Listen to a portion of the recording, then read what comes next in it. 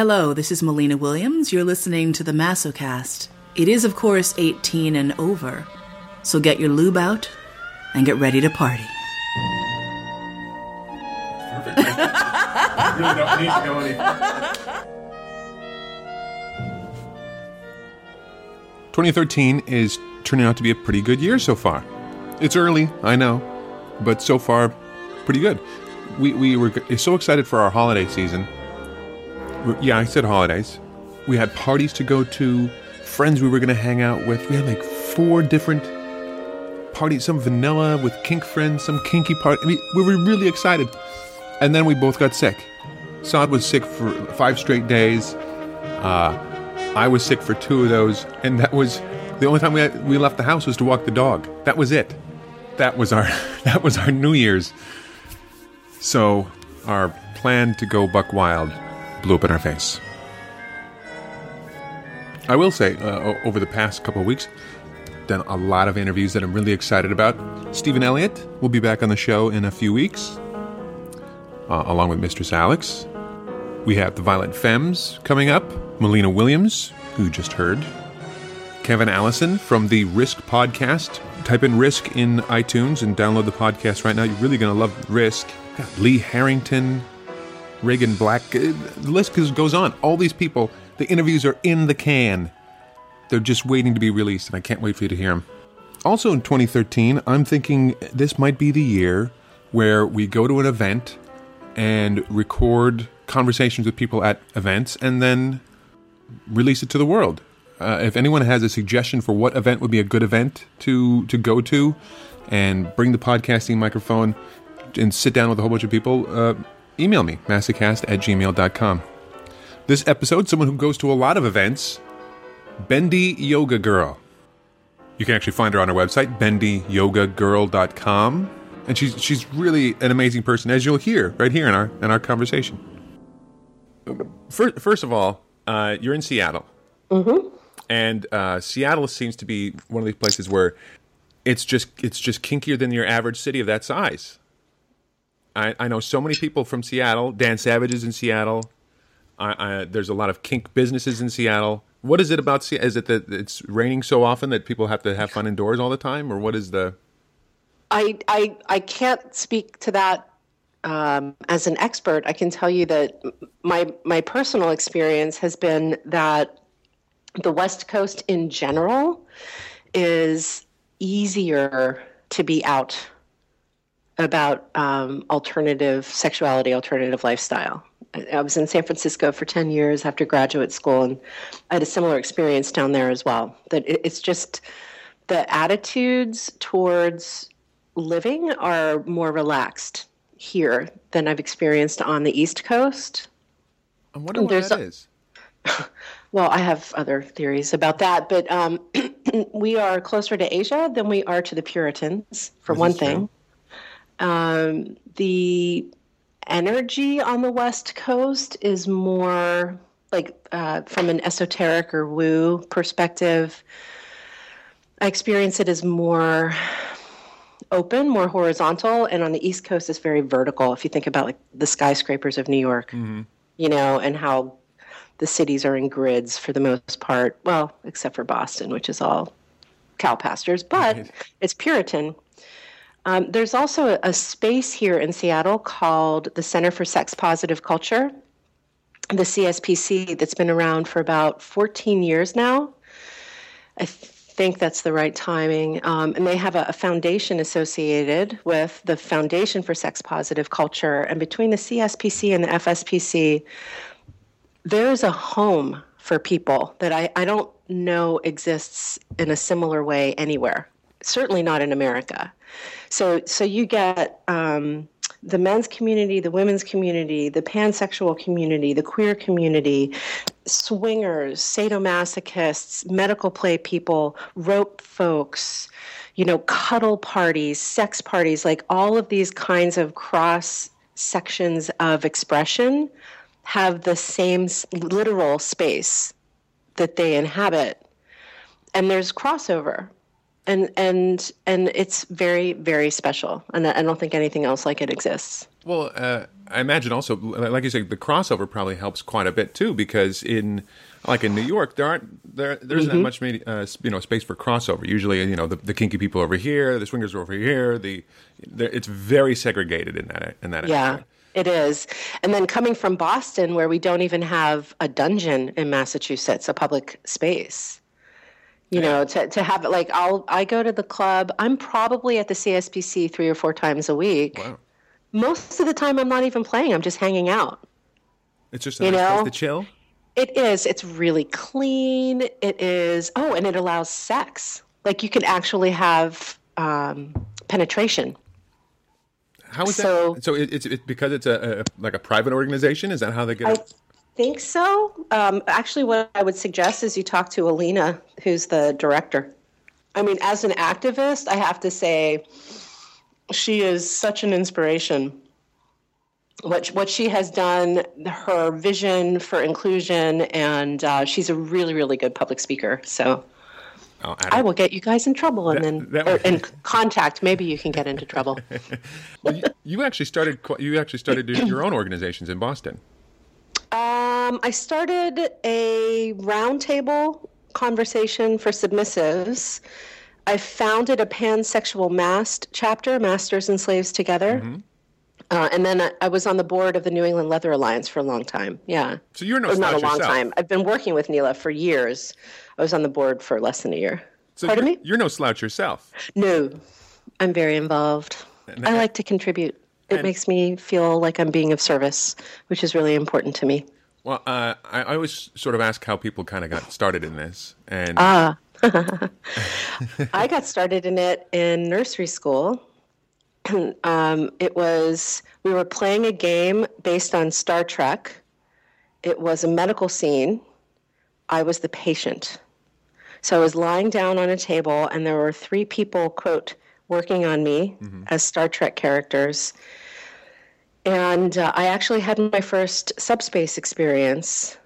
It was not a sexual moment at all. Sure. It was more psychological, and I kind of went into a trance of sorts. And from that moment on, have been seeking those kinds of headspaces.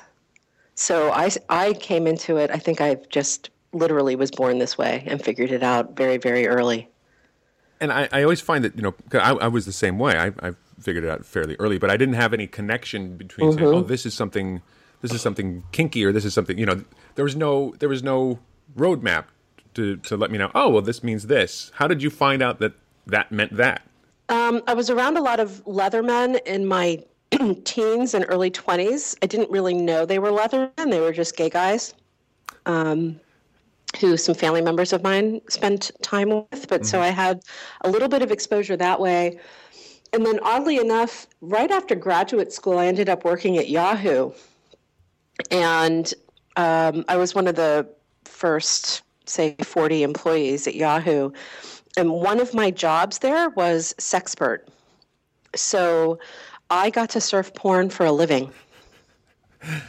I learned a lot. I bet you did. It was pretty funny. Like, I knew all the hanky codes, So, and then I was in San Francisco, and San Francisco has the Citadel and a bunch of other, Bondage A Go-Go. Midori is based out of San Francisco. It has San Francisco Sex Information as an organization. So there was just a pretty big community of people in San Francisco in my 20s. So, but again, that's, you were hanging out with Leatherman, because you had family associated with them. But when did the connection make in your brain? When did that connection happen that you thought, oh, this thing that I like is a thing? Well, I'm thinking back to when I first became sexually active in my teens, and I was always seeking out people who would tell me what to do and be physically in charge of sex. Might be able to blame my parents. They never said it wasn't okay to be expressive in any direction. Right. So it's been just something that I've assumed. It did take me well into my 20s before I really understood the difference between dominant and domineering.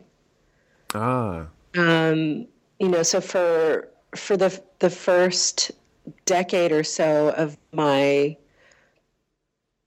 dating life and sexual history, I was more likely to partner with assholes than I was with leaders.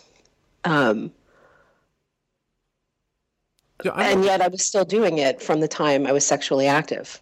So I've always wondered why, because I've got plenty of friends, especially when I was in my 20s, who would date real assholes, even though they weren't the type of people who would normally even associate themselves with assholes, right? Mm-hmm. And now I'm wondering if how many of those people were just looking for someone dominant, and they didn't know how else to look for it.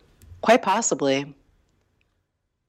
I met a writer in San Francisco in my mid-20s who completely shifted my paradigm by being ethical and having honor and, negotiating and showing concern and care for my well-being in a way that I had not experienced before.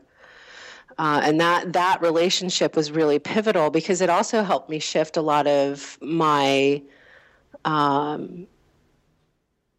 some shame I had around wanting the kind of control in my life over me. My parents are feminists. What kind of a woman wants to be tied down by a man? Right. So that really changed things for me, that relationship. And then I was kind of liberated from the idea of, not liberated from, but maybe liberated to an idea of dominant as leader. And the DS dynamic really being one where for me to be successful in it, I need to be growing and changing and expressing and, on fire, like really, really, really light and bright in it, not feeling horrible about myself. And I imagine, because I have a number of friends who had the same experience, and sorry about the sounds of Harlem in the background there. Lovely. Yeah. But I have a lot of friends, especially female friends, who had that shame, and then once for them, it just took one good dominant, whether that dominant was male or female, for them to realize, this is something that I should kind of treasure and not give to just any asshole who's out there. And once I find the right person or the right type of person, then the experience is going to be completely different. That was my experience, for sure. Yeah. And it's probably empowering too. It is very empowering. And right about the time I was in that relationship in my 20s, I had also been meditating for a number of years. So I was doing my own work, on me. Mm-hmm. And then, cultivating personal power, really understanding what accountability and responsibility mean for me, being okay with being in charge of my own emotions. Not looking outside of myself for my happy. I was just starting to do a whole bunch of things. So it was like the perfect. I'm so grateful to have met that man, really, and that he shared himself with me in that way.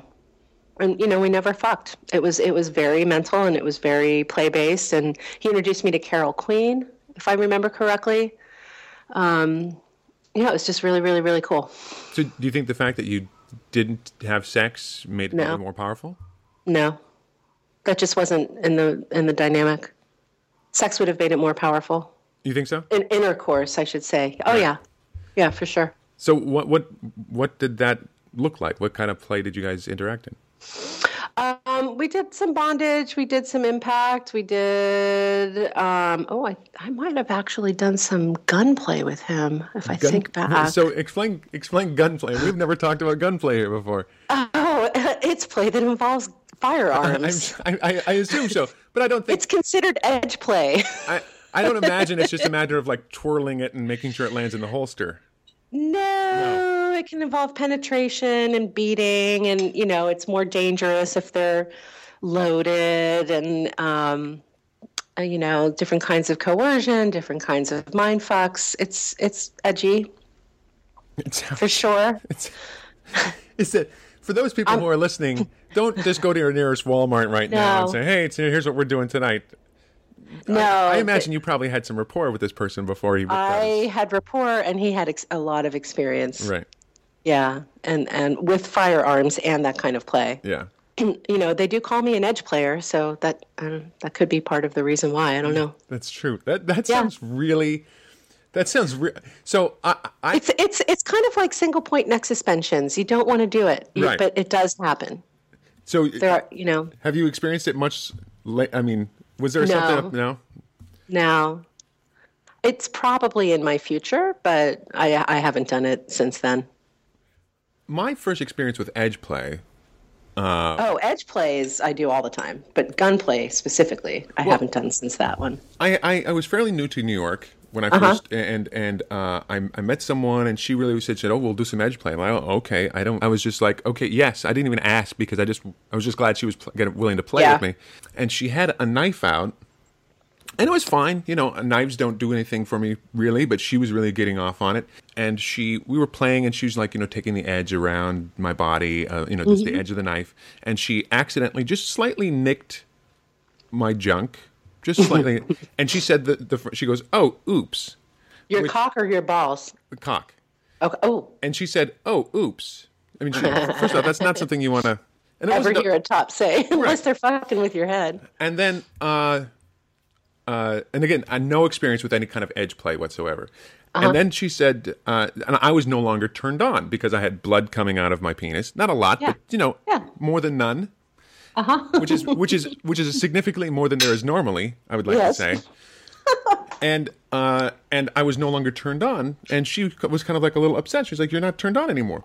And I had to say, because there's blood coming out of my penis, because she was not used to playing with someone who was not familiar with any kind of edge play, right? So for me to say, okay, I felt like Woody Allen for a little while there, just like there's blood coming out. Of course I'm not turned on because I'm bleeding from the one area of my body that really gives me, most pleasure. Why would you think I would be turned? So we were just coming from completely different spectrums, obviously. Yeah. And that's when I realized, some people really get off on that type. Of course, now I'm with someone who's a huge needle freak. You experienced gunplay fairly early on. Were you just kind of going along with it, or did you have to be kind of like, did you have a long conversation beforehand? I don't remember having a long conversation. I do remember him checking in with me a lot. And the post-scene moments were pretty significant, with checking in with me, for 2 or 3 days after. Right. And being available for me to talk about my thoughts and feelings about the experience. And, I was very confident that he wasn't going to shoot me. Like, the thing with a knife is, if you play with a knife, you can nick the skin. But if you play with a gun, most people aren't going to shoot you. Yeah. So they really are not apples to apples in comparison. Right. But notice you said most people. Yeah, I can't say that about everybody. Wiggle room is still a little scary, right? But I don't know. I mean, because I don't know everybody. Right. Well, get on that. And the thing about edge play is it's whatever a person's edge is. Yeah. So, like, for me, the physical play that I do looks very edgy, but where I'm an edge player is mentally, emotionally, and psychologically. Because I'm willing to challenge every single story that I have about myself, all of it, and really go to the fringes and the outer edges of my emotional space where I feel comfortable. And sometimes that's a conversation. There's no SM involved. Yeah. Somebody can beat my ass.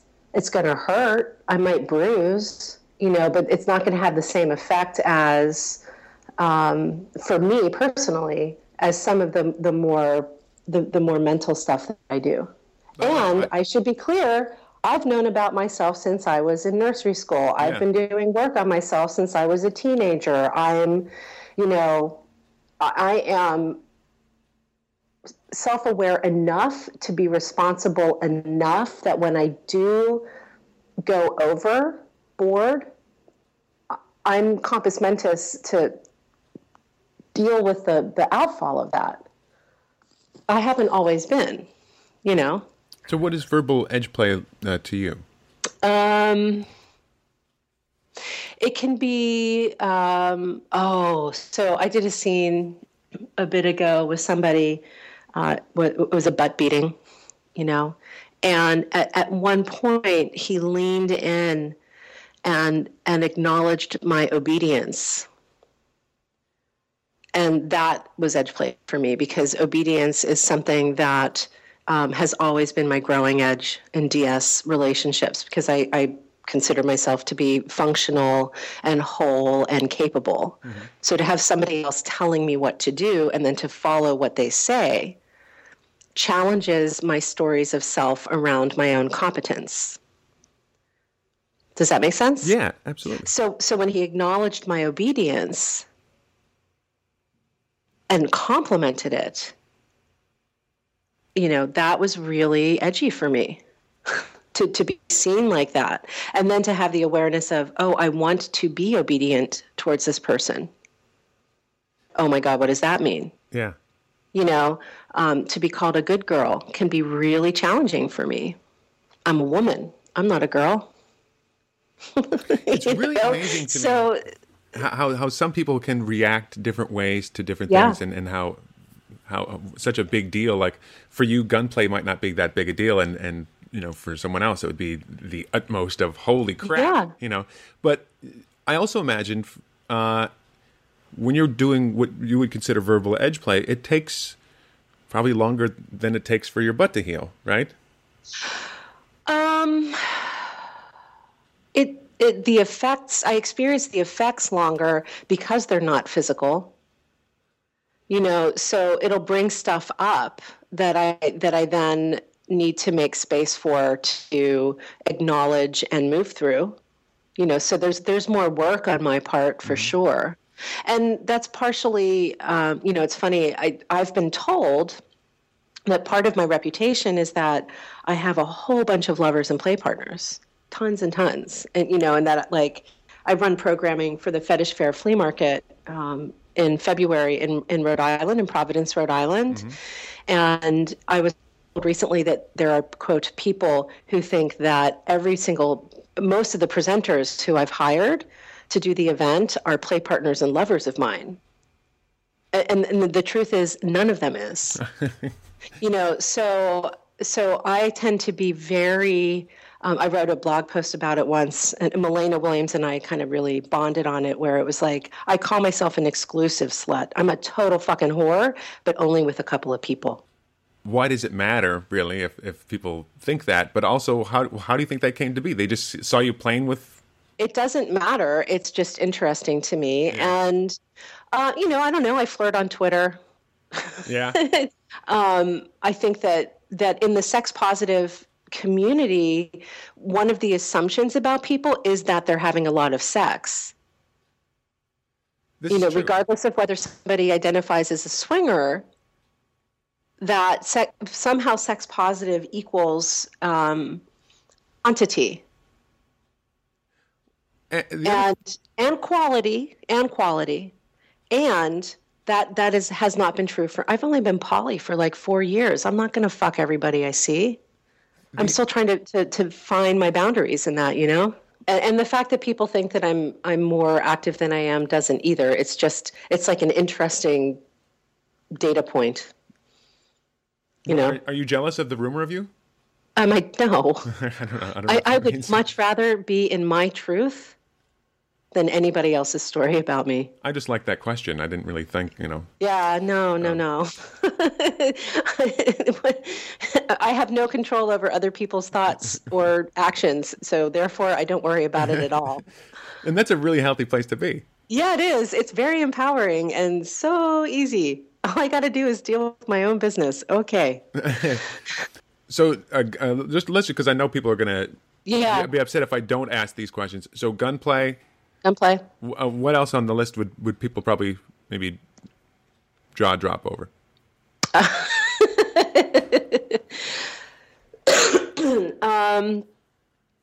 I do play that draws blood. Sure. I have no idea what people would jaw drop over. I mean, even some of the bondage I do might be seen as remarkable. You would honestly, and I'm not trying to get out of your question, you'd have to ask the people who are watching what I do when I play in public. Right. And my public play is not the same as my private play, as is with most people. So yes. And I also, not only do I get called an edge player because of the how that I play, I get called an edge player because of the people with whom I play. Mm-hmm. I'm a, quote, heavy bottom. So I do play with more extreme sadists and people who are not afraid to cause slight damage to physical bodies. And they're all people who would never consciously or willfully do anything that would send me to a hospital, affect my ability to do my work, fuck with my family life. They're all very ethical and honorable. But it's beyond sensation, I guess. Yeah. Yeah. I also imagine one of the big reasons why is because, from what it sounds, not just on Twitter, but because you are very you're very bendy, hence the name. Yes. You probably get a lot of people who are like, oh, wow, I could probably put you in a type of bondage that I wouldn't be able to put someone else in. Yep. How did you get in? Was yoga first? Was kink first? Or were they about the same? Or I was a dancer first as a child. And I started meditating in college. So I had a mental practice first, and then I started my physical practice in my 20s. And if I go back on the timeline, I was in San Francisco when I started my physical practice, and I was in San Francisco when I came out into the public scene. So it's probably correlative. Mm-hmm. I like the physical practice for being able to understand where my body is any day.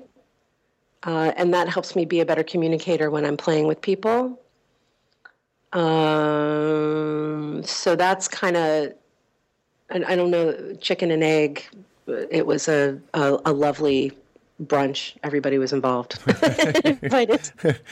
Oh, I've done some yoga in the past. I still do it. I don't do it as often as I would like, but I have definitely noticed if I do a full hour and a half that there is a definite connection between that and some feelings of subbase. Yes, for years Bikram yoga was how I did my DS. I was celibate by choice for about 5 years for a period of time in my 30s. And my practice was really the path for me. Yeah. It's good for tops, too, by the way. Any tops listening to this? Just because they get more centered with their bodies, or? Well, as a bottom, even if one switches, when you bottom, that is your tool, is your body mind. Yeah. And as a top, implement one uses, a whip, a flogger, rope, a cane, becomes an extension of self. And the more integrated a person is in themselves, the more effective, in my opinion, and the more capable one is at interacting with another person. It also makes people more healthy, like literally, physically more healthy. Sure. No matter what your size. So, why wouldn't you want to have more vitality and health? And there's a lot of other ways to get there. Yoga is just one of the ways that I've, used over the years.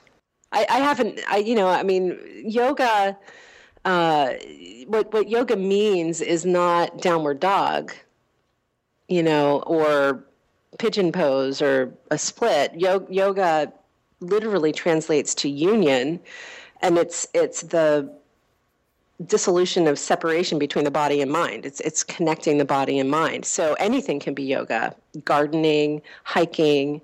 I just started rock climbing recently, and that's extremely yogic an activity.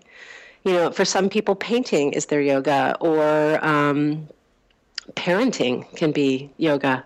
And there are people who get on their mat and are so not present mentally that I would say that they're not doing yoga. They're exercising. They're doing something else. Well, I've definitely noticed the difference between the two. Yeah. Of when I'm doing exercise or when I'm doing yoga. Yeah. Yeah. The biochemistry is different as well. I don't get the same endorphin high that I do with cardio weights and the rock climbing. Like, that's its own special brand of yum. I'm totally addicted. You're absolutely right about parenting can be yoga. Because I have a few friends who are new parents, and they've got that glazed look on their face. They're all high. Most of it is, what the hell did I get myself into? Exactly. But it's definitely there. Yeah. So I would be remiss Saad would kick me if I didn't ask this question. Yoga positions for autofellatio.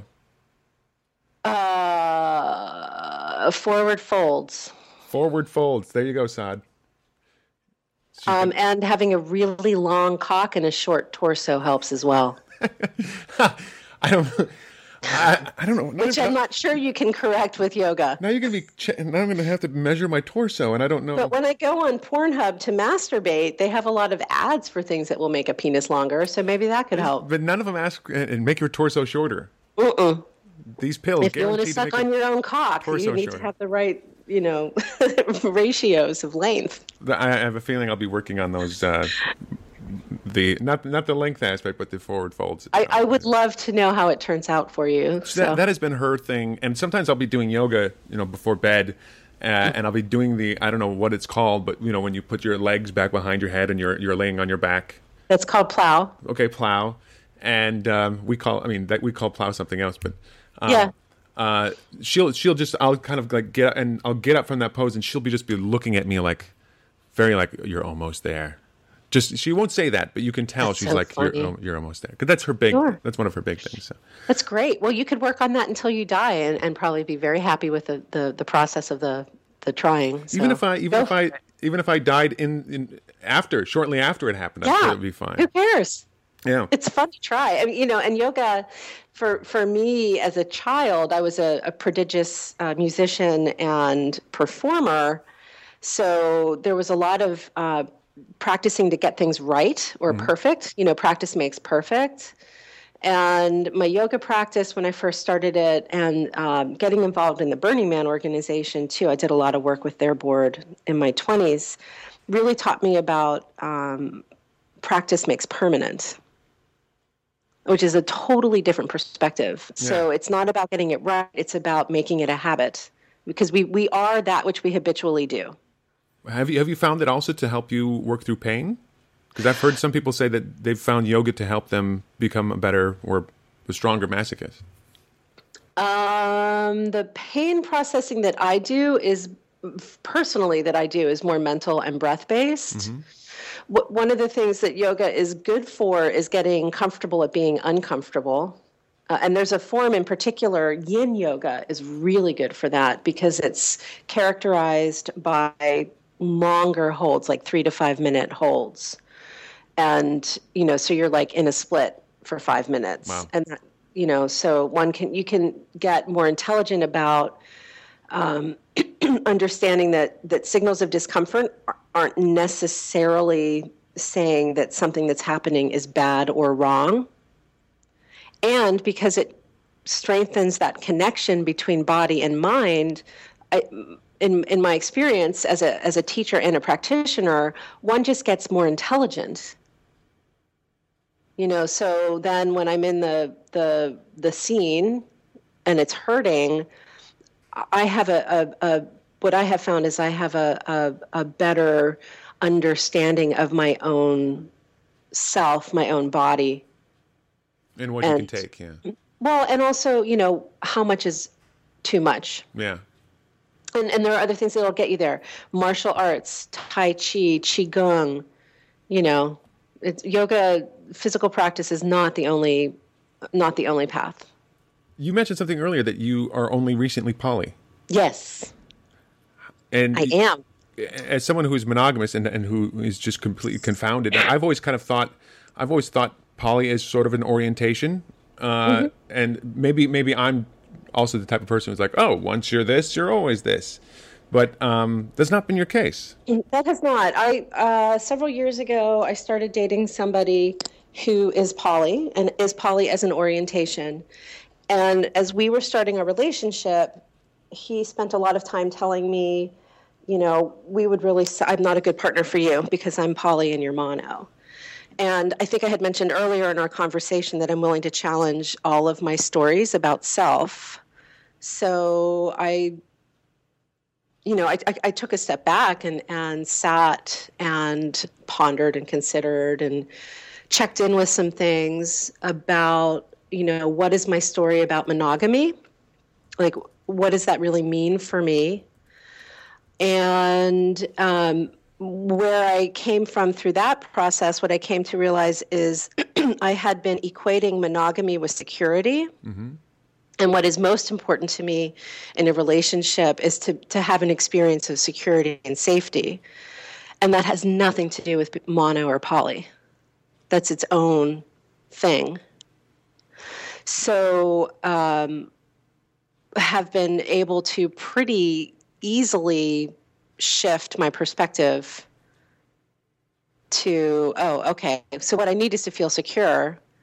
That's where I'm going to do the work. So I currently don't identify. I just put on my FetLife profile recently that I'm polyamorous because of my dating status really requires that. Mm-hmm. But I don't have an identity around I am poly or I am mono.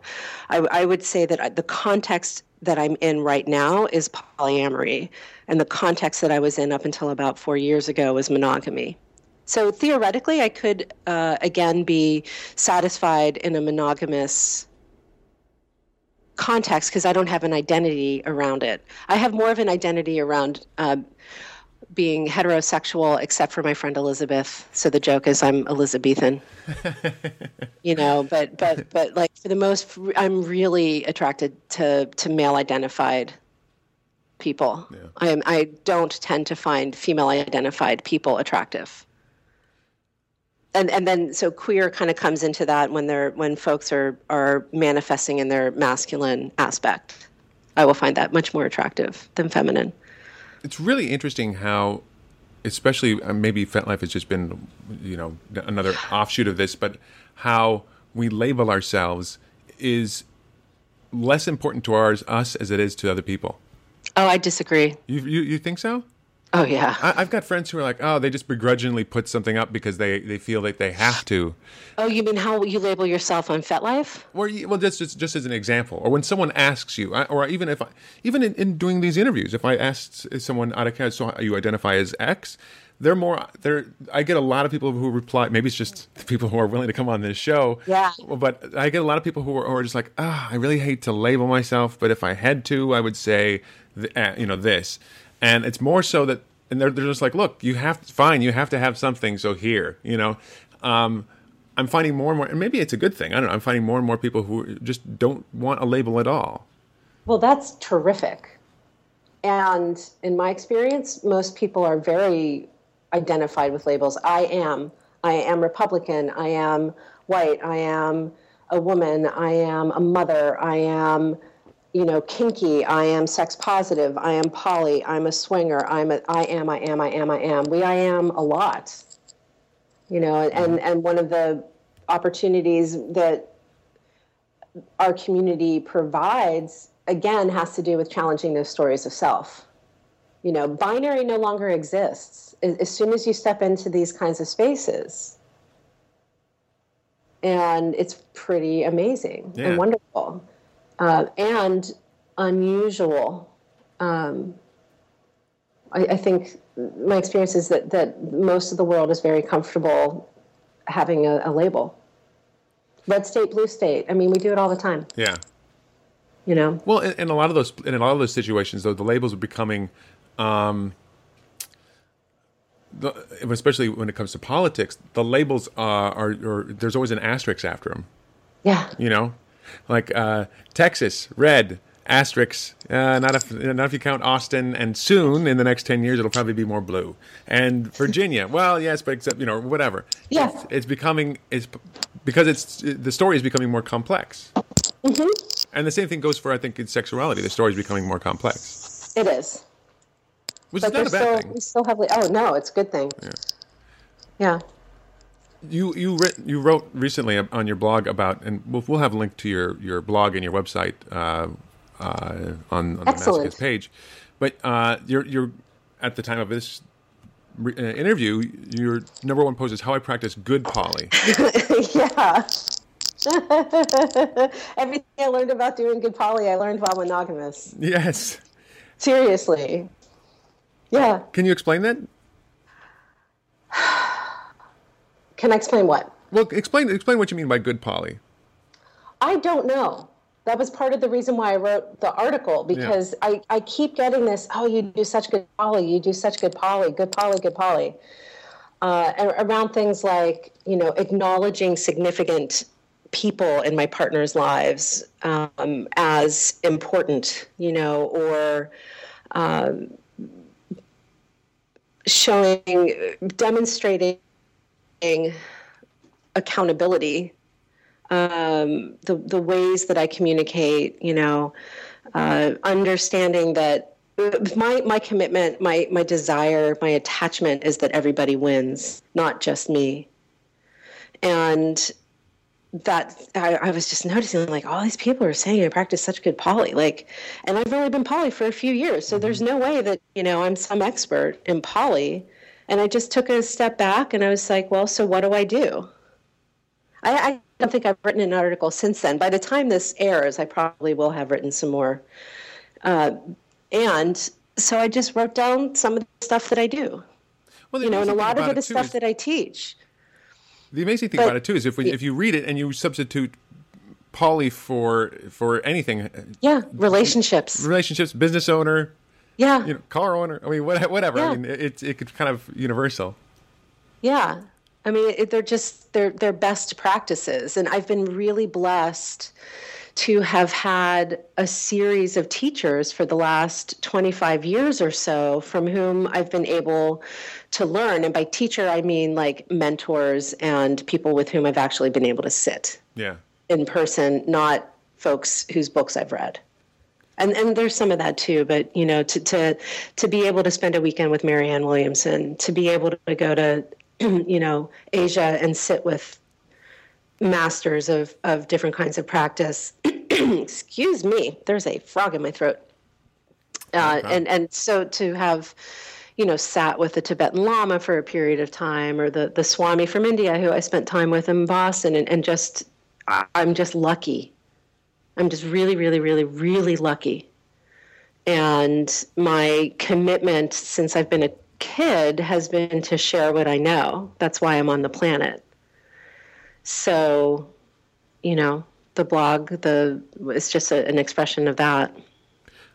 Well, I strongly said it's from October. It's very, very easy for someone to find it in the blog archive. Yeah. You'll be able to find it. But it's on FetLife too. It has like 300 comments on it, and like 800 people loved it. That's pretty good. It really struck a nerve. You mentioned briefly that you sat with the Lama. Yes. How hard was it for you not to quote Caddyshack? It was not hard at all, since I've never seen Caddyshack. Well, you should watch Caddyshack. Okay. And then we'll talk again, and then we'll do the Bill Murray scene. Okay. Hey, Lama. It's very good. It's good. You've mentioned this several times in our conversation, and I'm going to read it exactly here. Challenging the story about yourself. Yes. That sounds like something extremely scary, but you do it because I would question everything. I do. But that would, I mean, I'm like, oh, what if I'm wrong? The last 30 years, I've been completely wrong about who I thought I was. Yeah, what if? But you make it sound like that's, you make it sound like that's a good thing. I'm saying I would be like, I was so wrong about Cheetos or whatever, something. Well, that's part of my path. That's part of my spiritual path. And I was speaking with a friend recently about the whole idea of the mage or the magician, making the sacrifice of the goat. Yeah. As and the path that I'm on, the sacrifice is of self.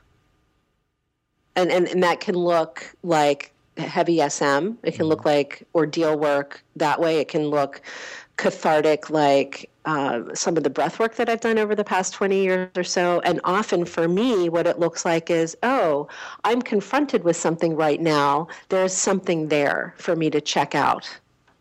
Because it's all a story. And some of it I'm not going to change. I am not going to knowingly involve myself in a relationship that will take me out of integrity. Right. I will not do that. I am not going to willfully do harm to other people. I mean, I do have deal breakers. And, I had a story that I'm afraid of heights, maybe. Oh, I don't. Here's a good one. I'm claustrophobic. Highly claustrophobic. And I will be doing some work on challenging that, which will involve hoods and learning how to scuba dive. And it's going to be really... Scuba dive in a hood, we should say. No, right. No. But it's going to be really challenging and very uncomfortable. And I will challenge that story. That's just part of my path. You're doing it in a kind of controlled way, though, it sounds like. I mean, you're willfully going... Yes. Right. I am, yeah. That's my path. You actually teach quite a few classes, too. I do. I teach this stuff a lot. You do teach. I'm looking at your class list right now. Leadership, body and mind, bondage, spirit. But maybe you can give us a Cliff's Notes version here. But sure. How to ask for and get what you want. Yeah. That is one of the most common things I hear from people, especially submissives, because there's a thing about being submissive and still asking for it. And not wanting to top from the bottom. Yeah. So the Cliff Notes version of that for submissives would be to make an honest request and then be completely surrendered in whether or not it is honored. I don't know if that makes sense. So I can say to a dominant partner or to a top with whom I'm working, I would like X, Y, Z. And that's different than saying you have to do X, Y, and Z. Yeah. You're not being a doomsday. Once I say this is what I would like, then to maintain the polarity of my submission and my to somebody, I completely let go of whether or not or how they execute it. Mm-hmm.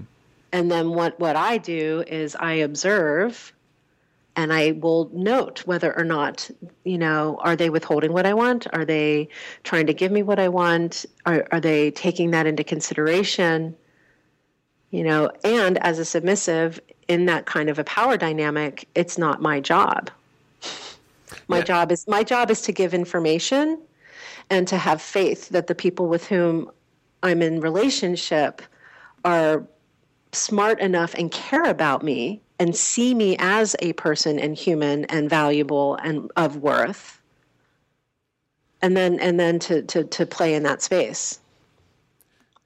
The thing about talking to you about this stuff is that you have these answers that are I'm not saying they're obvious, but when I hear them, I'm like, of course. Mm-hmm. But when in actual practice, when you're doing them, before you said it, I was like, it never actually occurred to somebody because you're too busy weighed down by your own self-consciousness or whatever. Which is why practice makes permanent. Right. So these are like their own set of muscles that one needs to exercise and work so that when you get into that moment with somebody, you have that strength. It's not like, that's the whole problem with the entire self-help industry. People get a book and you put it on your bookcase, or you read it once on the toilet and think that you have it. And that's not how it works. You need to practice. And there, and what works and what gets published is not all that different from each other. Speaking, there's the whole meme about, and the trope about using I statements, right? I, speak from your own experience. Great. We all know that. What does it mean? How do you do that? Well, you only learn that if you actually practice it. Yeah. But once you do that, then you're in a space of being confronted with your own shortcomings, being confronted with your growing edges, being confronted with maybe some things that you haven't been doing so well, or areas that you haven't been so compassionate or kind in. And then there's more work there. And my sense is that many people, I don't want to say most, many people would rather stay comfortable and miserable than get uncomfortable and happy. Well, because I think a lot of people are worried about the risk of being uncomfortable and still not paying off, right? Well, what's the payoff? See, for me, the payoff is my own integrity. Right. And being able to lay my head down at the end of the day with a clear conscience. I do not hold myself responsible for anybody else's feelings, ever. This is why it's dangerous for me to have conversations with people like you, because they're like, yeah, you're right, but maybe I'm just a curmudgeon and I'm just better that way. So there. Yeah, there are days when I'm that too. You also, we were talking beforehand. You said that you were considering slavery for the very first time. Yeah, 30 years. I've been actively exploring DS for 30 years, and I am just now starting to consider the path of slavery with somebody. Because you just weren't interested in the past? No. I don't know, honestly. Some of it could be because of a master who I met over the summer, who I had some amazing conversations with, who just helped me the conversations helped me to change my perspective about slavery a bit. Like what? Like what were you? So the story, right? My story of competence, my story of reliance, my story of empowerment as an individual, and then to go into a context where I am ordered, I have to ask permission to pee. Like that would historically be so confrontational to my sense of competence. There's no other better word that I can have for it. Like, how can somebody else know better whether or not I should have to fucking pee? Right. Like, come on, and that's the thing that comes up. And so sometime over the summer, I started like shifting and relaxing around some of that, and recently have met somebody who I think is tall enough to ride this ride. You do mention tall people quite a bit on your blog, I noticed. Well, tall as in metaphor. Oh, okay. Not tall as in height. Oh, because you mentioned tall. I totally misread that. Yeah, tall enough as in you must be this tall to ride this ride. Right. Right. So I'm getting to know somebody who is has intelligence in areas that I respect, has experience in behavior modification that, from what I see, results in happy, shining, glowing people in service to him, has longevity of relationship. It isn't the 6-month cycle. Yeah. And has been demonstratively showing wanting to know me, and also, I should be clear, has put absolutely no pressure on me. So it's an open invitation to do some exploration, and if I decide that it's not the right situation for me, I have no fear or concern that I can step out of it and won't still have a friend. So it's just so, and this isn't to say that every other master I've known has been otherwise, because that's not true. It's just that right now, it's like the right time and place. Is this person local to you? Mm-hmm. So you'd be able to explore it one-on-one? quite a bit. I need that. That's a requirement for any kind of primary relationship for me. I'm so kinesthetic. Like I need touch, like literal physicalness around the person with whom I don't need that for all of my relationships. I need it for any kind of primary relationship or significant relationship of time and energy. I've noticed a lot of people who've been emailing me asking, how do I find a dominant? And what I'm finding a lot lately is that a lot of people who are new to the scene, they want an online relationship first. I don't know if that means cyber sex or what that means. Maybe because they're too nervous about jumping into something full on.